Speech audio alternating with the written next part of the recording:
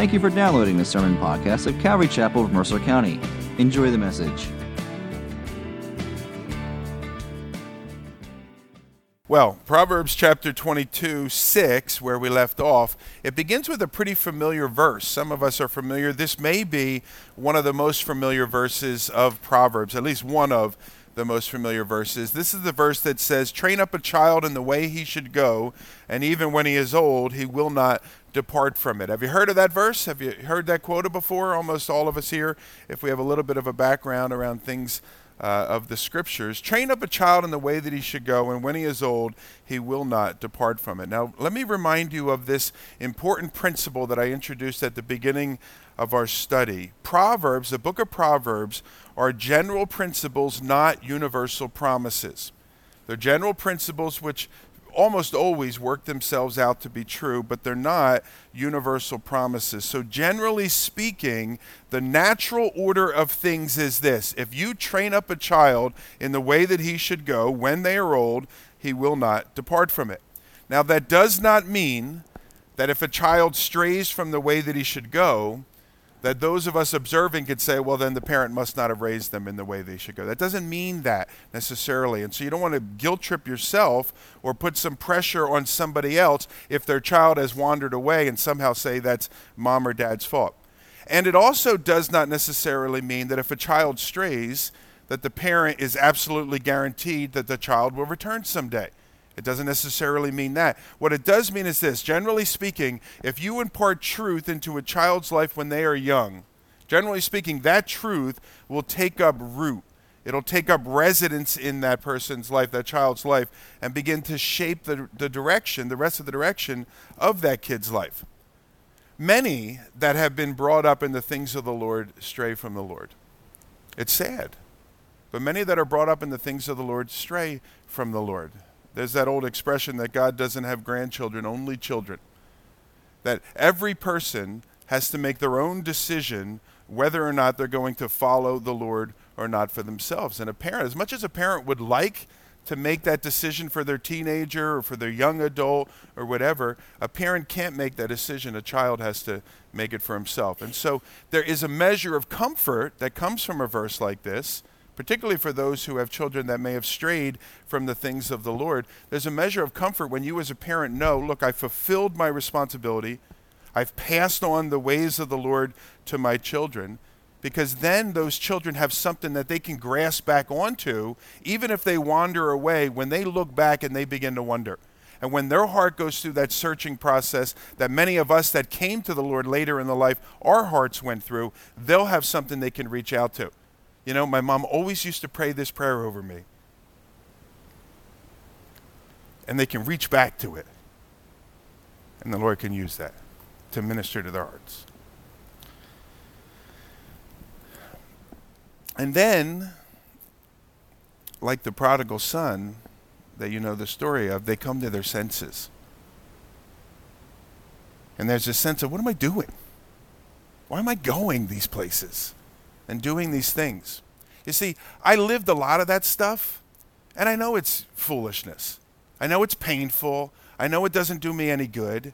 And so in many ways, I don't wrestle with it anymore. Because why would I, what? No. I'm not going to eat dirt. Why would I eat dirt? That's stupid. I did, but I'm not going to do that anymore or whatever. But our kids, many times that we raise up in the Lord,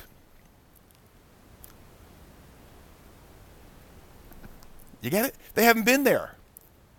And so now they're trying it out or whatever, and they're thinking these things through. And so we invest into the lives of our kids, and when they come to their senses and they realize this pig is eating better food than I am, they know where to return to. Now, notice this about the verse. It says, train up a child in the way that he should go. It doesn't say train up a child in the way he would go. And so there is a model of parenting that essentially says, find your kid and let your kid sort of direct his life's path. Now, I do think as parents, sometimes we make the mistakes where we look at our kid and we're like, my kid's going to be an NFL football player. You know, and everything about his life is, and the kid's like 5'2", all right? But everything about his life, he's going to go on to this. Or I want my kid to be the president. And so everything about his life or her life is about that, all right? I think that's a mistake. Let your kid to develop to what your kid is going to be. And if you want to be a pro ball player and you didn't make it, that's your problem. You got to go to counseling for yourself. All right? Don't, what's the word, project? You're smart. Don't project that onto your kids or whatever.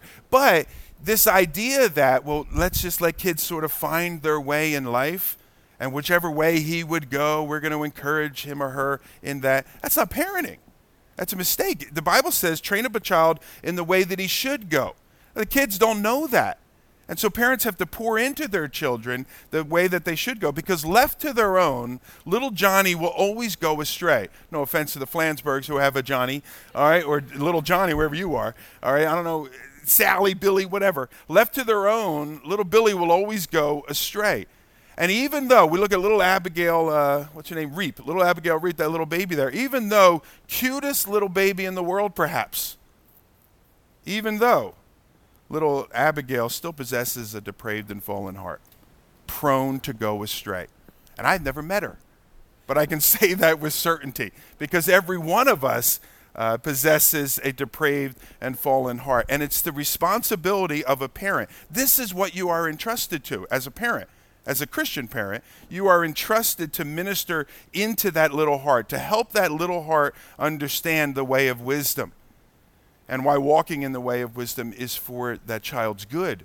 This is for your good, these things I'm communicating to you with your child. Now, William MacDonald, who's an excellent Bible commentator, he pointed this out. He said, look, it's not hard to make a child or a tree to grow right, to grow straight, if you train them when they're young.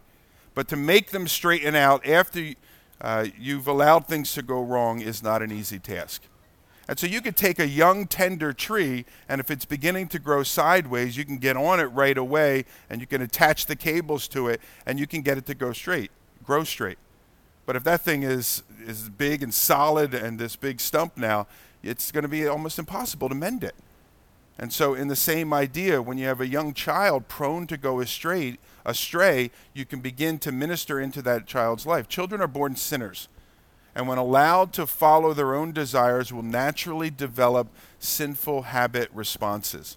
And those habit patterns, if they're not dealt with when the child is young, they're going to become deep-seated tendencies as the child becomes older.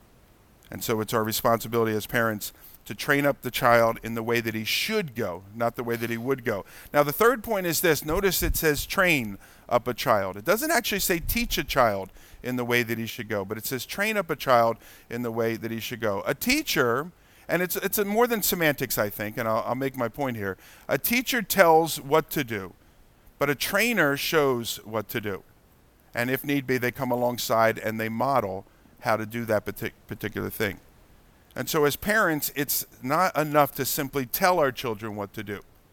But as parents, we need to show our children what to do. And so we want to pass the faith on to our children.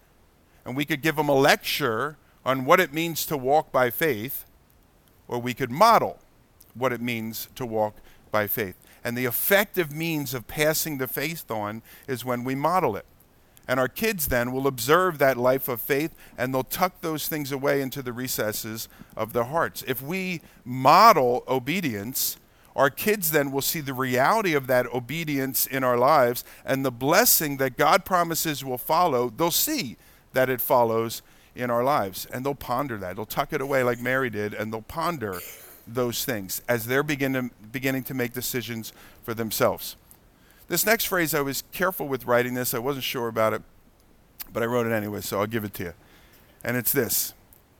I'm not sure there is anything more destructive to a kid's faith than hypocrisy on the part of the parents.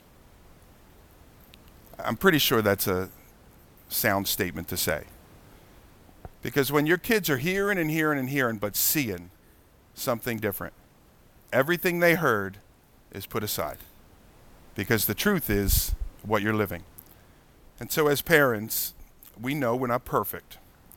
None of us are perfect, and we're going to fall. But even when we fall, in that failure, we have an opportunity to model something else about our faith, which is repentance. And if I fail against my wife, she can model forgiveness. And so we have this opportunity to model these things to our parents or to our children, but not to walk in hypocrisy. Such a destructive thing.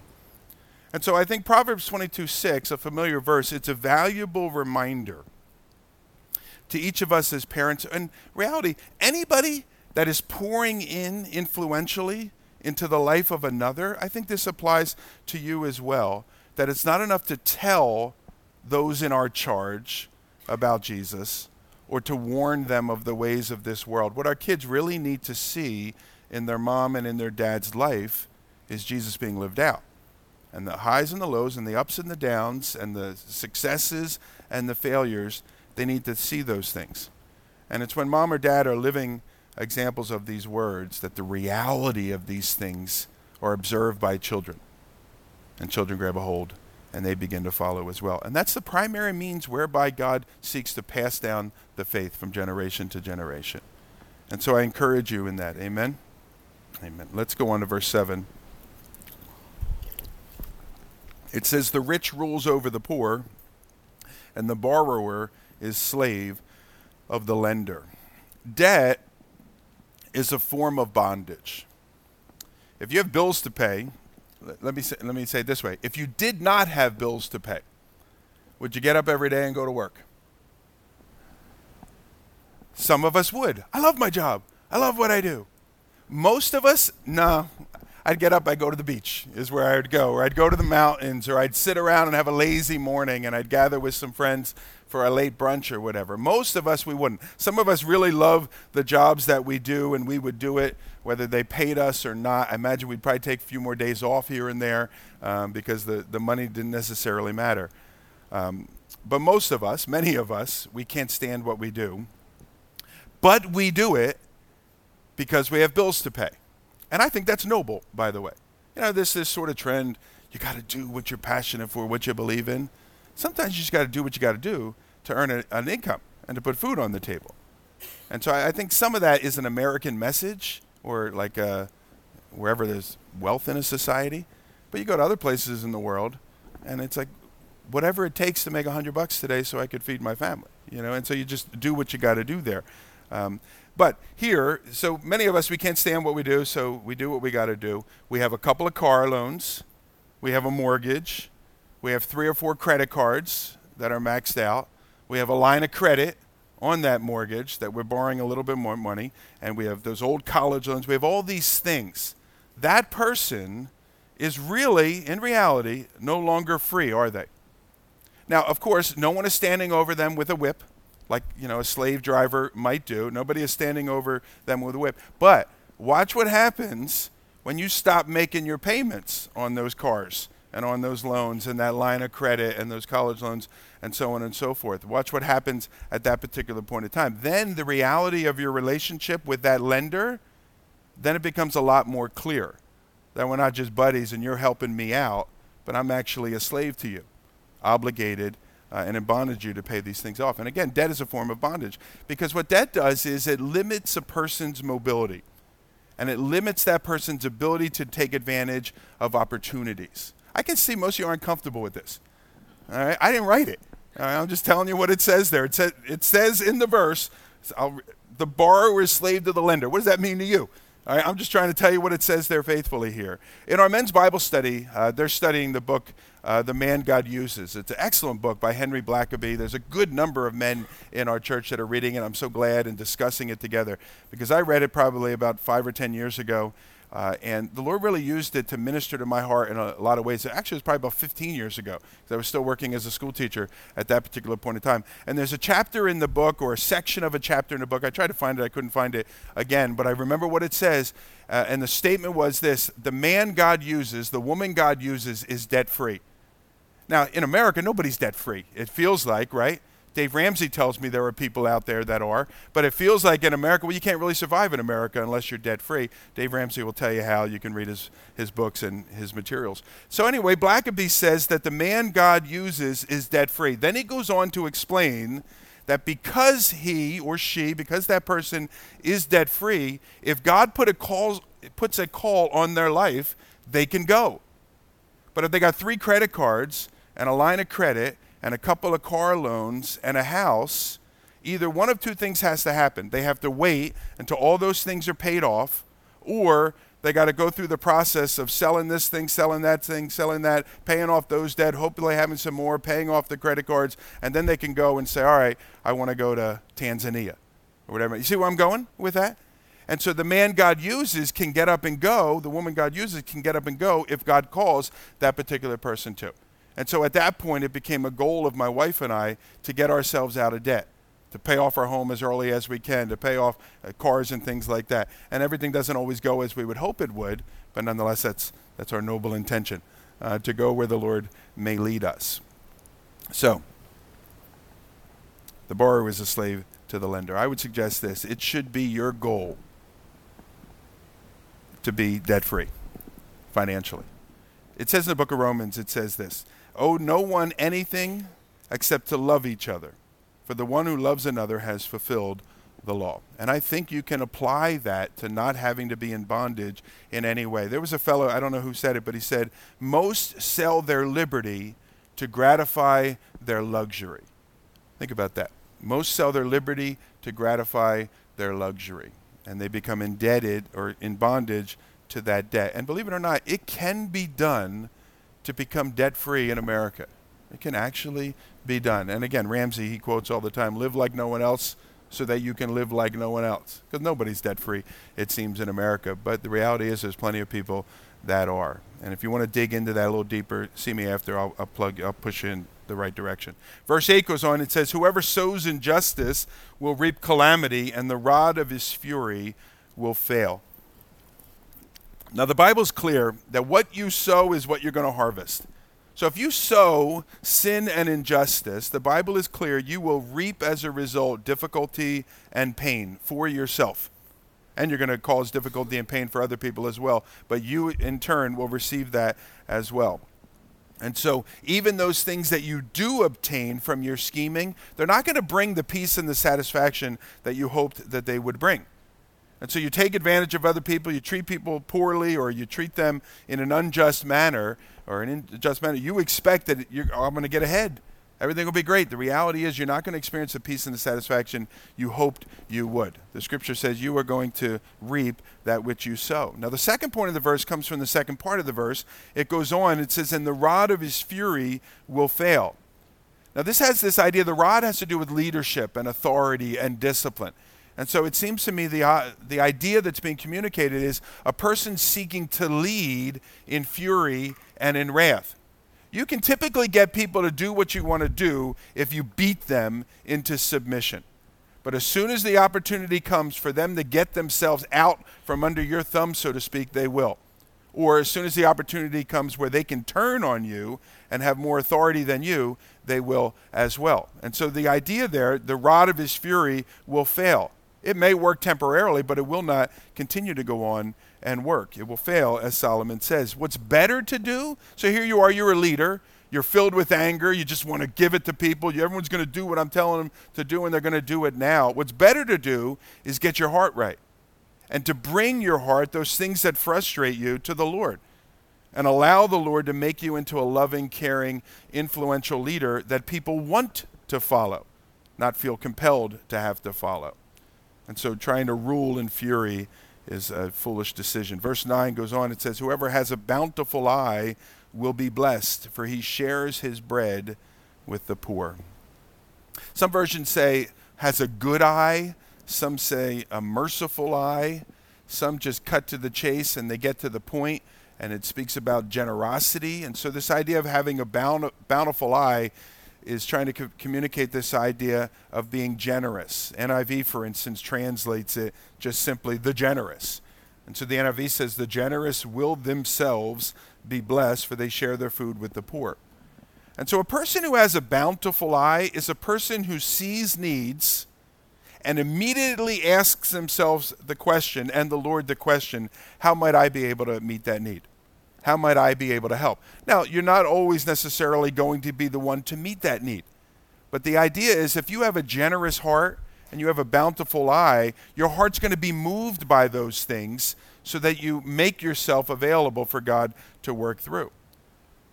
The person with the bountiful eye has a soft heart. And from that soft heart then comes acts of generosity. What the verse says is he shares his bread with the poor. And the Lord says, he promises that such a person is blessed. The Lord looks there upon the person's heart and his actions, and he takes note of those things, and he pours out his blessings there.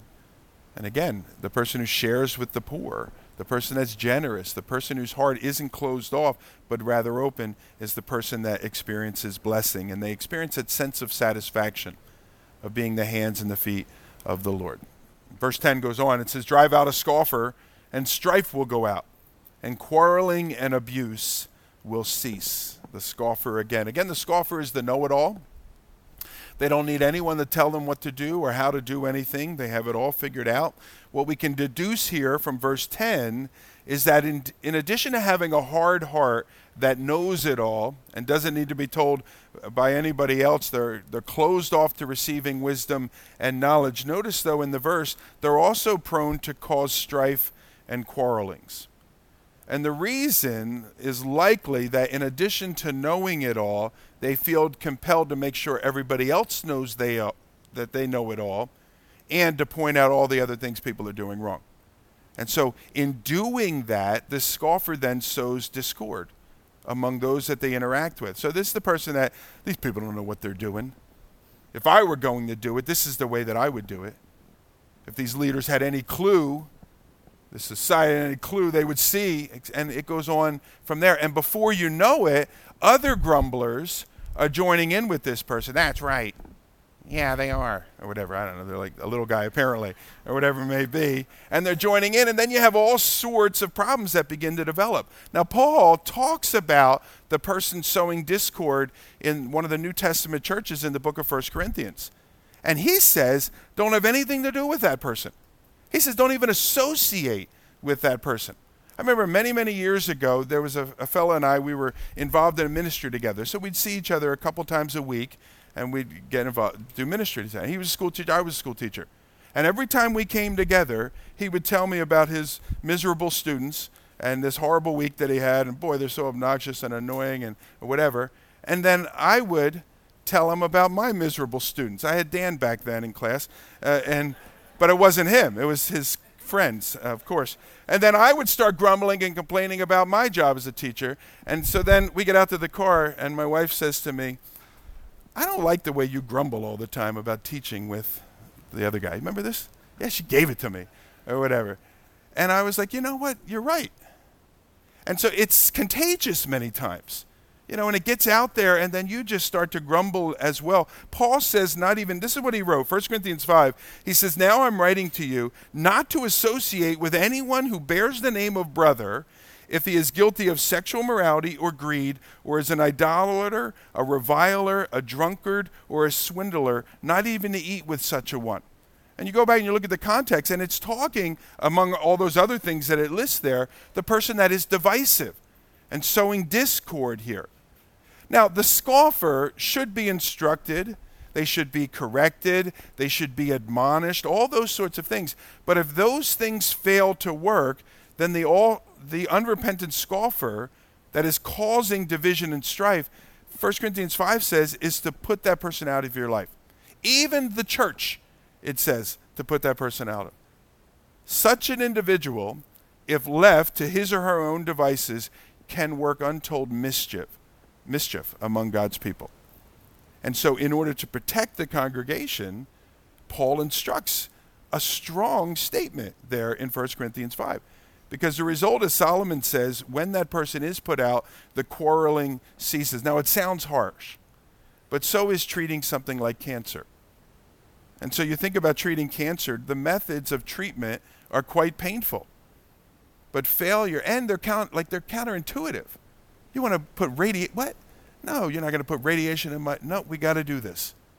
Right? And if you fail to employ those methods, ultimately it will lead to the destruction of the entire body. And so again, it sounds harsh, but it's designed to protect the rest of the body. And so again, as the verse says, drive out a scoffer and strife will go out, and quarreling and abuse will cease. You don't have to be rude to the people, but you do need to guard yourself lest you become like that which you're trying to guard yourself against. Verse 11, he who loves purity of heart and whose speech is gracious will have the king as his friend. That sounds pretty cool. Most important thing I think a person can bring to their job is their integrity. I think that's the most important thing that a person can bring to their job. Now, of course, everyone needs to have their various abilities, those abilities that that particular job require. But in most cases, those things can be taught. You can get on-the-job training for most of those things. But what an employer, this case a king, what they really need is a person that they can trust. And integrity, that which we can trust in a person, integrity comes from a passion for purity. And so if you do the right thing just because for fear of getting caught doing the wrong thing, that's not a passion for purity, and that's not really integrity. It's good, you're doing the right thing at least, but it's not the ideal.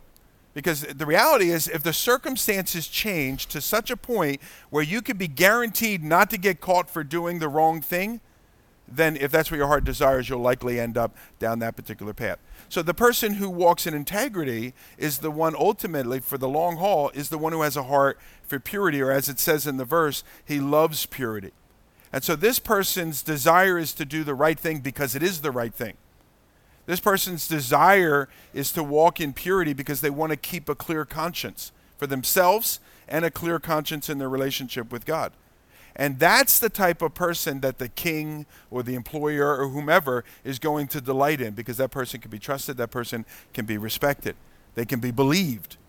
And the king knows that their motives are pure. And so, as it says in the verse, the king will then look to that person, bring them close to them. They'll become a trusted advisor. And as the king would do it, so will a boss or an administrator or anyone that's leading in any capacity.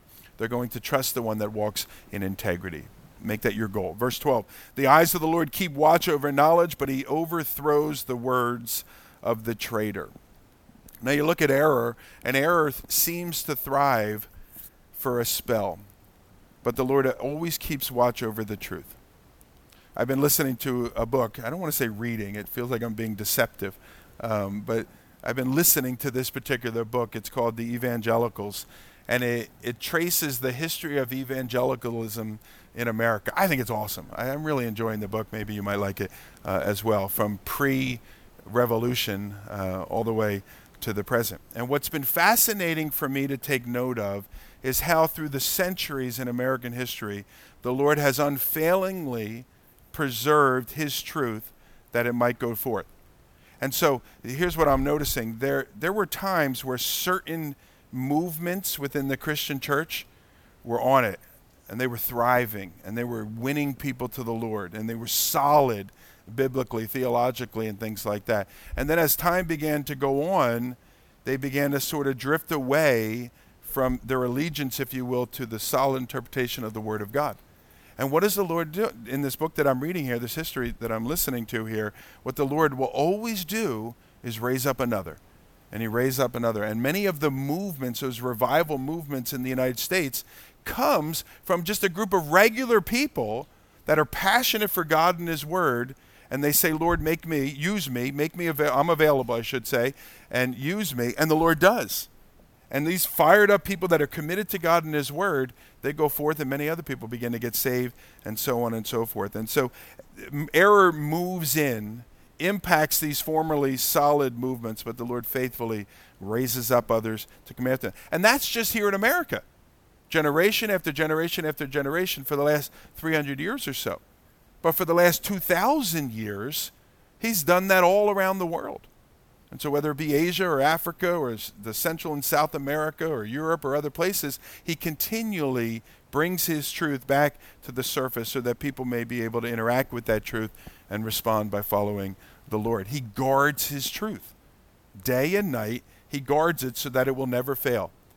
And despite the raging attempts of the unseen world, the spiritual forces of evil, to squash it, or the very much seen world of higher criticism and these things that are out there, despite all of these attempts, the Lord year after year continues to preserve and perpetuate the knowledge of the truth. Isn't that awesome? And here we sit, 3,000 years later, studying the truth of the book of Proverbs. He's preserved his word that we might sit under it. Amen. Verse 13 says, the sluggard says, there's a lion outside. I shall be killed in the streets. I really like this verse. I don't know. I feel like I've said it like 14 times during this study. And so we talked about verse 6 is one of those most commonly known verses. I think this is my most commonly referenced proverb during this particular study. And again, he goes back to the sluggard. And we know that the person who doesn't want to work will always find an excuse not to work. And if they don't have one, they'll make up one. There's a very real possibility that there wasn't a lion roaming through the city streets there. But nonetheless, that's this guy's particular excuse for why he doesn't get up to go. And the solution then for the sluggard, how do you help that sluggard? Usually as parents we yell, get up, you need to get to work or whatever, these kinds of things. But how do you really help the sluggard? Hopefully you've instilled into them, and the Lord has as well, a desire to be a productive and contributing member of society. But that doesn't always transfer over from mom or dad to the children, or from teachers to the kids, whatever it may be. So what's the next step? What's the best way that you can help someone then? Is to leave them alone. And hopefully then their hungry belly will spur them on. And so we want to get in, we want to help, we want to make sure I take care of everything so you're going to be good here. Well, you just leave them alone. No dinner tonight. Mom and dad are going out with our paycheck. You're on your own, 21-year-old son, whatever it may be. And so you leave that child alone. Hopefully their hungry belly, the discomfort of that, will spur them on, like we said in with the prodigal son, bring them to their senses. I need to do it. Then there's the whole reward of working hard and of receiving something, and being able to take that income and be able to provide for yourself and for those that are in your care. And so in some instances, the best bet, or I would say if not all instances, most instances, the best is to let that person experience the natural consequences of their laziness. You can chew on that and do what you want with it. Verse 14, the mouth of a forbidden woman is a deep pit. He with whom the Lord is angry will fall into it. Now, when we talk about the forbidden woman, we've done this many times. Some versions say the strange woman.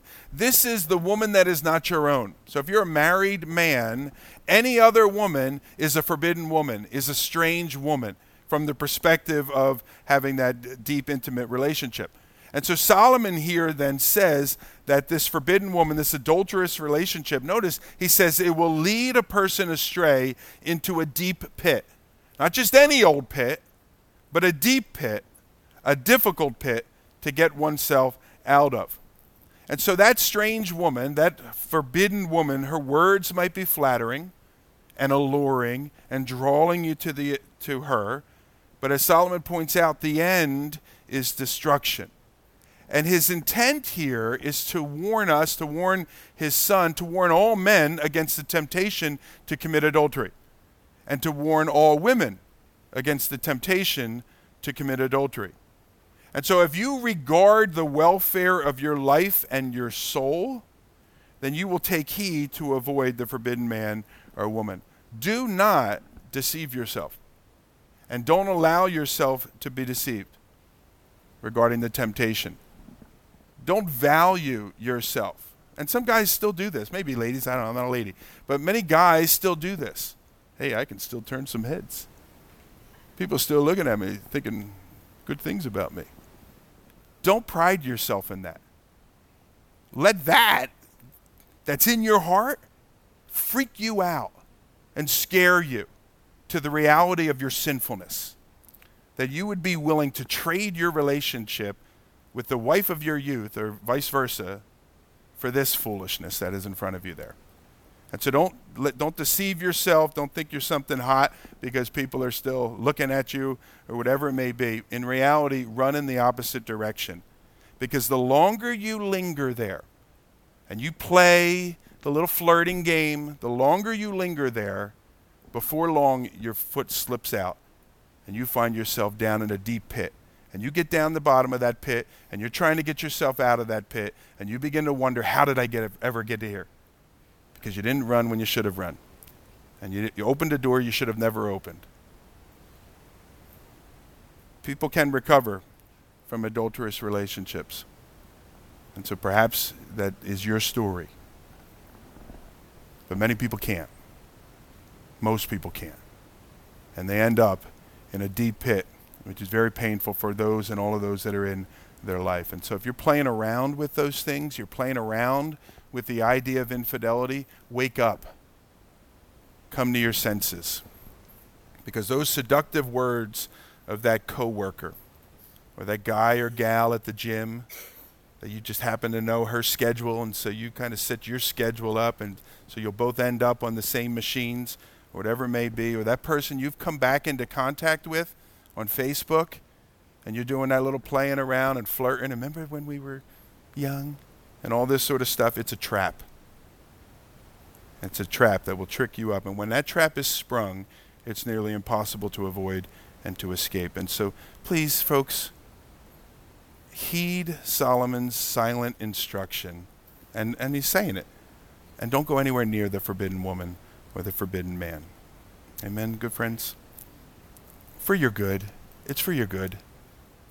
Verse 15, folly is bound up in the heart of a child, but the rod of discipline drives it far from him. Verse 6, we saw that it's a responsibility of a parent to train up a child in the way that they should go. Here now we see why, because folly is bound up in the heart of a child. Folly resides. Now, when he speaks of folly there, he's not speaking of frivolity. Kids are to be kids. They're to play and they're to have fun and, do what they're supposed to do here. When it talks about folly, it's talking about foolishness or sin. That's what it's speaking of here. And as we said earlier, the natural disposition of our children is to move towards sin, even though they're so cute. And, you just love them, or grandparents pinch your little cheeks and all that kind of stuff. The reality is the natural disposition is toward sin. We are not morally neutral individuals. There are people that teach that. Some people teach we're good. We're all good people. No, come on. Have you looked around already? But other people say, no, we're morally neutral, and our society leads us one way or the other. That's not true either. Rather, there's a natural disposition towards sin. We are prone to sin in our works, in our thoughts, in our actions, all these sorts of things. That's the inclination that we are born with from day one. Therefore, children need to be corrected. They need to be disciplined by their parents. Even as you and I that are walking with Jesus as adults, we need to be corrected and disciplined by our Heavenly Father. Young children need that as well. And you leave a child to him or herself, you're pretty much ensuring the ruin of that child. And the reason is because folly is bound up in their heart. And if that folly is not dealt with, that folly will ever reign. And so then discipline, properly administered, in love, certainly so, corrects the natural tendency to go astray. Firm yet loving discipline is what the passage declares to be of importance in a young person's life. Verse 16 goes on. It says, whoever oppresses the poor to increase his own wealth or gives to the rich will only come to poverty. And so the idea there is seeking to accumulate wealth by either oppressing the needy or using your wealth to curry favor with those that are wealthy as well, or those that are in leadership as well. Both of those ideas are wrong and not pleasing to the Lord. Thinking that somehow your wealth gives you permission to take advantage of other people is not pleasing to the Lord. James said this. This is found in James chapter 5. It says, come now, you rich, weep and howl for the miseries that are coming upon you. Your riches have rotted, and your garments are moth-eaten. Your gold and your silver have corroded, and the corrosion will be evidence against you, and will eat your flesh like fire. This sounds like Old Testament prophets. It says, you have laid up treasure in the last days. Behold, the wages of the laborers who mowed your fields, which you kept back by fraud, are crying out against you, and the cries of the harvesters have reached the ears of the Lord of hosts. You've lived on earth in luxury and in self-indulgence. You have fattened your hearts in a day of slaughter. Notice particularly verse 4. It's this idea that I hire these people to work for me, and then I take advantage of them by not giving them what I promised to give to them or anything at all, where it may be. And what are you going to do? You're a poor guy. You're going to take me to court? Good luck. This guy, I know everybody down at the courthouse or whatever. And now you're taking advantage. There is one that takes notice, and it says right there, the Lord noted. So your actions cry out against you, and you're storing up for yourself, it says in verse 3, treasure in the last days. Not good treasure. You're storing up judgment from God in the last days. And so the problem here, this might give the impression, oh, rich people, you better look out. It's not, the problem's not being rich. The problem is thinking that your status in life gives you the ability to mistreat and take advantage of those that aren't at that same status in life. And again, we see the Lord takes notice of these things, and he is not pleased. And again, I would add what I've been adding here. Any satisfaction that you hope to gain from getting that extra buck by ripping off the poor person or bribing, those that are already in leadership, it's all going to dissipate. Because as it says there, you were hoping to get ahead, but verse 16 tells us in Proverbs 22, where will you end up in the long run? It'll only come to poverty. So everything you were hoping to get from taking advantage of others, you're not going to get. You're going to get the exact opposite here. Now, I want to conclude one final section of verses, and then we'll wrap it up here. And this is verses 17 to 21. And so we'll look at those sort of together. 17 to 21 is the beginning, the intro to a new section of the book of Proverbs. So starting back in chapter 10, going all the way to 22:16, you have these quick one-verse statements, usually not tied in with the verse that comes after it. All right, and that's those short little pithy words of wisdom that we've been looking at here. As we move now into chapter 22, now we're kind of changing to a new section of the book, and so the style changes a bit. And so rather than having these one verse really not related to the one that comes before it, now we're going to have a section of verses where 2 or 3 verses go together. And then maybe there's one verse, and then there's another 4 verses that go together on a particular topic. And so we'll start to dig into them. This will run into almost the end of chapter 24, I believe it is. So starting in verse 17, let me read. It says, "Incline your ear, hear the words of the wise, and apply your heart to my knowledge, for it will be pleasant if you keep them within you, if all of them are ready on your lips, that your trust may be in the Lord. I have made them known to you today, even to you. Have I not written for you 30 sayings of counsel and knowledge, to make you know what is right and true, that you may give a true answer to those who sent you?" So incline your ear. So now he's also going to take on that style that he had in the beginning of the book of seemingly writing to a specific person, probably his son. And so you'll hear reference to you, and you need to learn these things, and so on. So whether it's a son or the pupil, essentially he's saying this, look, I've written these things down so that you'll be wise and that you'll then share that wisdom with other people. That's what he's going to get at with those particular verses. I think it's interesting that it comes in the middle of the book. I feel that Solomon has maybe the thinking that I have sometimes, where like I've been reading this now, I'm doing my quiet time, I'm on chapter 22, and what begins to happen? Your eyes sort of glaze over a bit, and you're just sort of reading through, and you're not really paying attention. And it's almost like Solomon here, 2/3 of the way through the book, says, all right, everybody, wait. Make sure you hear what I'm about to say to you. I think some of you need to hear that this morning. Maybe you're like, all right, when are we done Proverbs? All right, I want to go on to the next book, or whatever it may be. And so Solomon says, no, don't miss what I'm about to say to you. He says there, listen up. He says, incline your ear. This is what a dog does. Maybe cats, but they're not like real animals.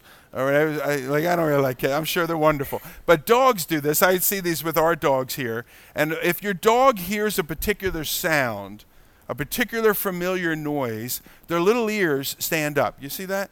And then sometimes they tilt their little ears to you. I can do that with my ears. I can tilt them forward. And my wife, she thinks that's weird or whatever it may be.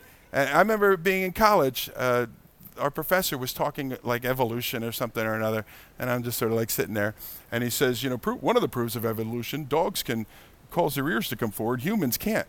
I said, I can make my ears go forward. And he said, well, you haven't evolved as much. I said, maybe that's the case, or whatever it may be. So anyway, what dogs do, they hear the cats maybe with the can opener. And they pop up. Our dogs, when the car starts to pull down the driveway, little head pops up, his little ears, and he's blind now too, one of our dogs. So he's got to listen. Oh, poor dog, or whatever it may be. And so his little ears come forward here. And that's what Solomon is saying here, essentially, in so many words. Look, there's lots of noises. And that's what it is in our house. Lots of noises. Everything is going on. People are walking around. Then the car pulls up, and my dog, his head pops up. And so there's lots of noises, lots of messages, things that we're hearing. And Solomon says, no, incline your ear to these particular things. Listen to what I'm about to say to you. And so then you shake off the haze and you're like, all right, what do you got? And then he's going to share that particular with you. Then he goes on and he says, now also, don't just incline your ear to these things, but hear what I'm saying. Really hear what I'm saying. This is that phrase I said earlier. Let these things, way it earlier in the study, let these things go from your head down into your heart. Don't let them go in one ear and out the other, but let them go down into the deep places of your heart. But even that's not the end game. So I want you to hear this, block out that other noise, listen to what I'm saying, then really hear what I'm saying, let it sink down into your heart. But then he goes a step further there and he says, apply these things. He says, apply your heart to this knowledge. The only way these words will have any impact in our lives if we apply these things to our lives. And so when the Lord speaks sort of a word of wisdom, you're sitting there and you're like, that's like that situation I had at work recently. Well, when you go back to work, change the way you handled it before, according to the scriptures. That's the application of these things. So I think there's a lot of times we read this like, yeah, that's good. That's really good. And then we go back and just do it the way that we've always done it. And that there's no growth in that. We're still walking on the path of self, but we just have a knowledge of the path of wisdom. Solomon says, no, take yourself from the path of self and get over on the path of wisdom. And apply these things, walk in these things, because that's when we will experience the benefit of these things. Just knowing them isn't going to do any of us any good. It's applying them that we discover the reality of these things and the blessing of God. And one of those blessings is found in verse 19. If you look, it says that your trust may be in the Lord. I have made them known to you today, even to you. So catch that, because it's as we apply the truth of God's word, as we walk in the manner of God and his ways, it's in that we discovered the blessing of that which he said would come actually coming. So it's when we walk in humility that we discover that it's in the place of the place of humility that the Lord actually lifts us up. We discover the reality of that truth. We discover that as we give ourselves to diligence and prudence over a period of time, that those decisions and those actions, they add up and they end gaining for us the respect of those around us. It's as we commit ourselves to diligence and prudence. Everything that the Lord said would happen does happen. And when that happens, our ability to trust the Lord grows. And so that's what he says there in verse 19, that your trust may be in the Lord. Now I can trust the Lord for that next thing because I trusted him in this thing. And what the Lord said would happen, happened. And so now I can trust him in that next step, usually that bigger step of obedience over here. And our trust in the Lord increases. I think that's one of the greatest joys of walking with the Lord over an extended period of time, because now you have a track record of God's faithfulness to rely on. We all know that God is faithful. The Bible tells us, and we believe it. But there's a big difference when you can look back and say, I know the Lord is faithful, because not only does it say it, but he's shown himself faithful to me. Let me tell you some stories. And then you can walk in that from there. Your trust has been built up. Verse 20 says, have I not written for you 30 sayings of counsel and knowledge to make you know what is right and true, that you may give a true answer to those that have sent you? Now, those 30 sayings, some people think that refers to the whole book of Proverbs. Now, there's 31 chapters in the book of Proverbs, and chapters weren't initially given anyway. I don't think that's what Solomon is getting at here. If you look from chapter 22, verse 22, to chapter 24, verse 22. There's more than 30 verses, but as you look at them, what you'll notice is there's 30 sayings. And some of those sayings might be 3 verses in length, 2 verses in length. So I think Solomon is introducing, when he says, I've given you these 30 sayings, he's introducing these next couple of chapters here of the book of Proverbs. And it's as if in revving up this next section of material, he's saying, look, I'm giving you these words of counsel and knowledge so that you can know what is right and true. Solomon's desire, and ultimately the Lord's desire, is that those who read these words would know these words, and then obviously live by these words. This is not a mystery. I'm a new Christian. What do I do now? I'm not really sure. Everybody has to figure it out for themselves. That's not a mystery. The Lord wants us to know these things and to walk in these things. We are a privileged people in the history of the church, that every one of us can have access to God's word and God's wisdom in any room of the house that we want to, and we carry it on our phone anywhere that we happen to go. He wants us to know these things, that we might walk in these things. The Lord's desire is that no one should perish, but that everyone should walk in the place of blessing. And that's in being in right relationship with him. And then finally, verse 21, then his desire is pass it on to other people. So you've learned these things. We're not cisterns.